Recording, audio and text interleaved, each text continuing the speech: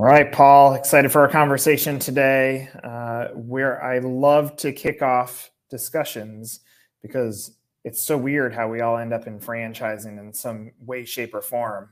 What's your franchise story? How did you even land in franchising?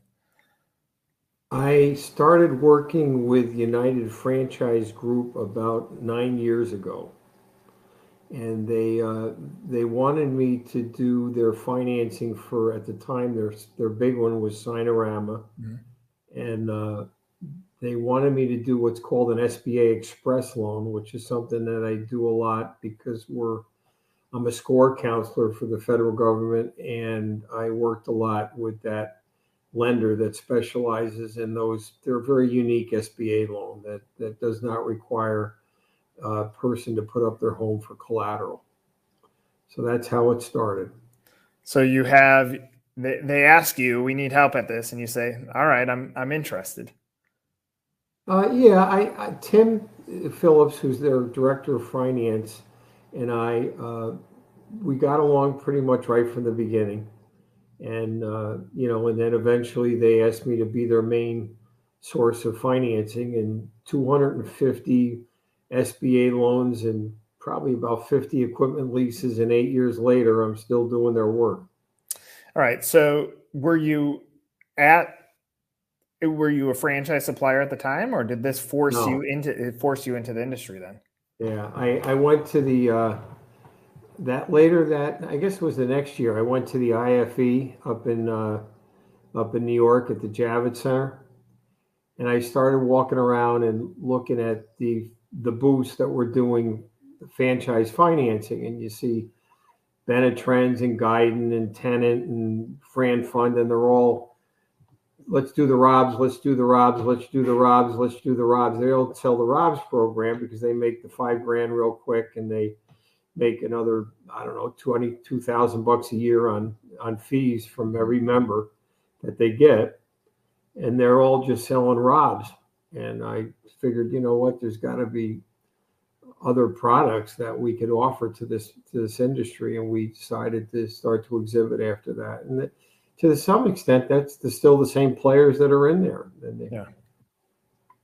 So clearly, I mean, even that scenario, you're looking at the franchisee and saying, what could we offer them that's different? Now, all the examples you just gave, those are companies that are making money off of interacting with the franchisee, but it doesn't necessarily mean they have the franchisee's best interest in mind there. You talked about quick turn in the way that you viewed that.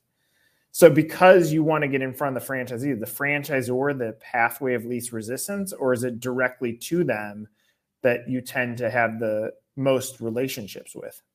With the franchisors, yeah, we get contacted by, I'd say, I don't know, maybe 30 or 40 different franchisors over the years that we work with. A lot of them are fitness franchisors because they look at my background and they see I've been in the fitness industry for a half a century, which gives you an idea. I'm not exactly a spring chicken.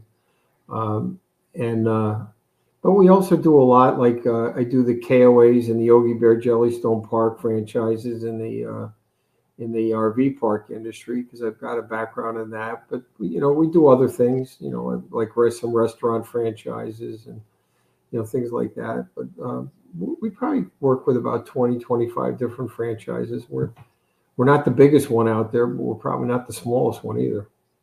So franchisor says, we need your help, Paul, helping finance our franchisee candidates when they come to the table. You're handed off to them. What are you looking for from them? Like, what you got to evaluate them. You got to qualify them as a candidate as well for how you're going to provide a solution to them. What are you looking at? Well, the first thing you try to figure out, depending on if you have any experience in the franchise or not, is how much money does it take in total to open up the franchise, including the working capital and some contingency for construction overruns. Then once you have your head around that amount, so now you know the total they need. And the next thing is with most SBA, well, depending on whether it's SBA or not, because we we have ways of combining like equipment financing with the express loan, which is what that example I was using with Sinorama. We used to finance $150,000 worth of the Sinorama equipment package and get them working capital with an express loan. So there's different ways of getting to the finish line besides just SBA. But as a general rule, SBA is the most preferred path because it's simplest for them and for us. So the down payment amount usually is around 25%. So once you know the total, then and you know what their down payment requirement is. So the next thing is, how much money do you have, and where did you get it from? Is it a gift? Is it money you've saved? Are you getting it from savings? Are you getting it from liquidating stock? Are you going to use your retirement account? Because we do the ROBS program with people for their down payment, because they don't have, if you got a $500,000 project, you need to come up with $100,000. I mean, there's not a lot of people have $100,000 sitting around a checking account. Yeah. So they might have to use the ROBS program for that, using their retirement account. So once we figure out what's the path to get them to the 500,000 in that example, then the next thing is what the requirements are for that particular product. So with some products, it's just having good personal credit. That's usually next. That's 700 or more is a general rule. What are they financing? Like in the pandemic, we had a lot of people trying to get RV parks. I mean, that was a real hot industry. And then if you told me you're trying to finance a restaurant or a gym, they'd run the other way. So, it depends on what it is that they're trying to finance, what industry. So it's kind of a combination, I'd say, to crystallize it would be how much money do they need down and do they have it? What's their credit score? What's the industry they're trying to go in, and then we figure out the best product. What's the state of financing right now when it relates to franchising? What are you seeing? Got 85 million in approvals with 124 people. We're busy. That's good. Yeah, we're busy. So lending is not an issue currently. No. Okay, that's good. So let me share. I'm going to share some opinions that I have, and I would love your feedback on it. First of all, I fell into franchising on accident. I went from rock star journalist to franchising in 2004. What I fell in love with very quickly is that franchisees are rock stars, just as much as the big rock stars were that I talked with, in that they're investing their life savings into the opportunity to build something better for them and their families. As I've learned plenty over the last 20 years, my viewpoints have really shifted towards franchisee success. And oftentimes I think the franchisor doesn't look at that as well as they should. And now the franchise broker communities have popped up, obviously, and have done great at scaling franchisors. But ultimately, a lot of those times cut into the franchise fees, which should be designed to help make that franchisee successful. And so everything that I look at, I'm hyper focused on how do you make a franchisee really win? Because if you make franchisees win, franchisors win. If I were advising someone on the street on what franchise should they look at to buy, obviously financial is where you have to start. And I would say, look at a brand, rule of three, look at a brand where you can afford, and through financing is fine, but you can get to affording 3 units of it. Because what I hate seeing is when someone invests their life savings into one, barely makes enough money to offset what they were making in their career before, is stressed, burned out, angry, shuts down their business and leaves franchising. That we wasted an opportunity, I believe, as an industry on that individual. And so when I'm looking at someone, I say, find a pathway to getting to 3. You don't have to buy 3 tomorrow, but it saves up your rainy day fund and it puts scale in your brain. For our franchisors, when I'm looking at their FDD, I go to operating capital fairly fast on the initial investment. And I understand why they pull it down, because they're trying to play in, like, how do we lower the cost of the investment? But I say you want to actually jack that up, because that also puts a guideline or a governor on the way that you're qualifying the candidate as well. Because if it's higher, that means you're actually looking for that a little bit more. So I share those are some thoughts. I could talk about this for hours, but opinions on what I'm saying. Does it relate? Do you differ? What's your thoughts on that? Well, I guess from the standpoint of a funding source, the things that I am very aware of because I interact with the funders on a regular basis. I mean, just like everybody else has their favorites, I have my favorite funding sources. So when you're hearing what they're saying to me, because they talk to me separate from when we're on the phone with the borrower, the considerations are it's similar to actually one of the things you just said. They don't want the equity injection to be the last nickel that the person's putting into it. So they always like to make sure that they have more money to fall back on. Hold on just a second, let me stop this. The second thing is we include usually 3 months of equity of capital, for the when the loan closes with all of our loans. So, if an average first year expenses for the business is going to be, let's just say $20,000, there's going to be a $60,000, fund that's going to go into the operating account from the lender when the loan closes to make sure they have enough money. With USDA loans, which we do a lot of for campgrounds, which a lot of people don't even know USDA does business financing. They think it's more for residential real estate in the middle of the country. We actually have programs in place where they're not making any payments to speak of until they're actually cash flow positive. So a lot of it has to do with how the funder can position the borrower to maximize their chance of success. So those are the things that popped into my mind when I was thinking about what you said. I mean, we have a role in making sure they're successful by making sure that they have enough money to fall back on and that they have working capital, before they're successful. Yeah, I think that ends up being essential. I mean, the way that I've looked at working capital, again, and not that my way is the right way. It's just the way that I look at it. I say, okay, well, let's think about how much money they're going to replace in their career as well. So you make $120,000 a year. You're saying 3-month operating capital.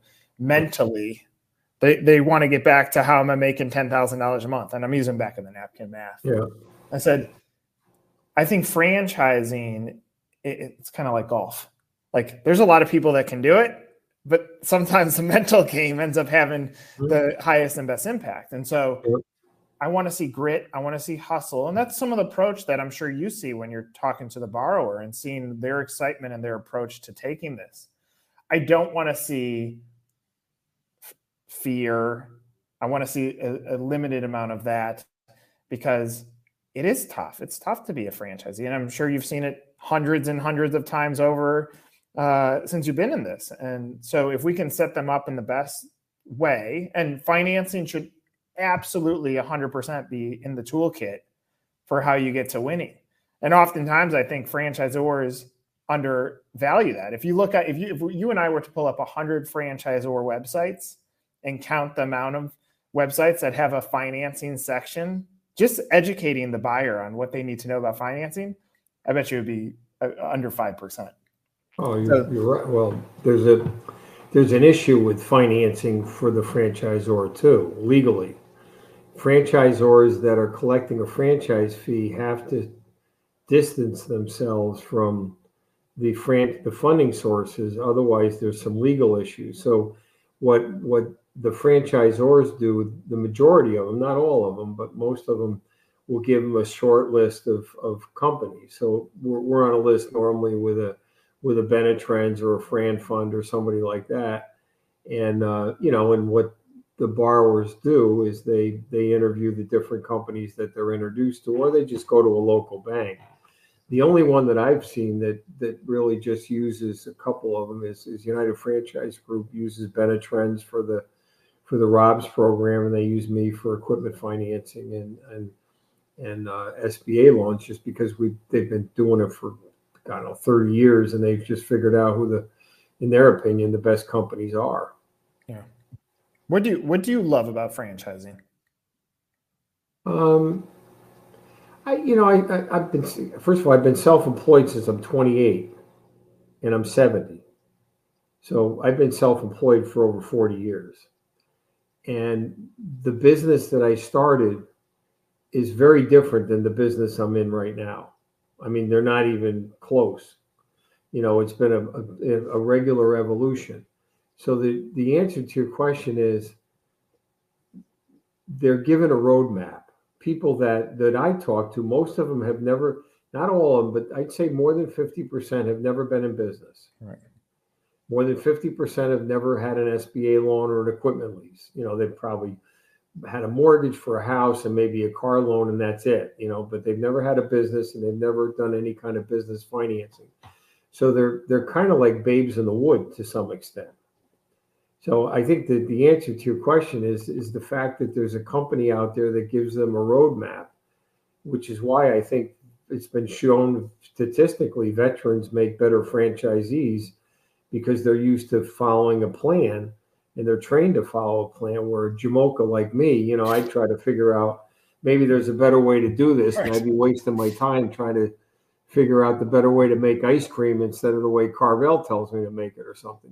It's and that's, they're given a roadmap. It's funny they say that. I quite often say I would make the worst franchisee ever, because the second I'm in there, I'm like, this is what you need to fix about your franchise.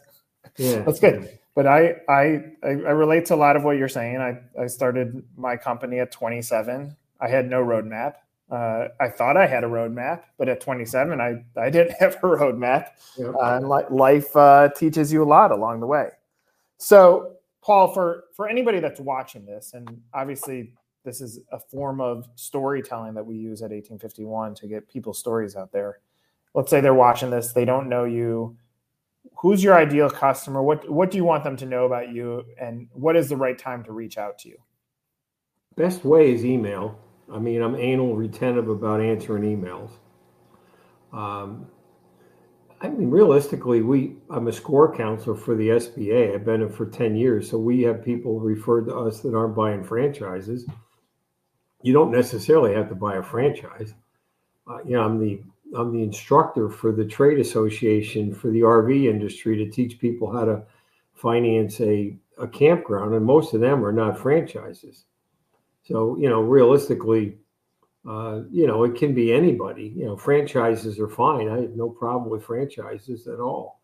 But, realistically, it can be anybody that wants to finance a business is an ideal customer. Just shoot me an email and we see what we can do. I love it. Paul, enjoyed getting to know you a little bit more on this discussion. Thanks for the time. And obviously, I put up the websites for anybody that's looking for more information on you.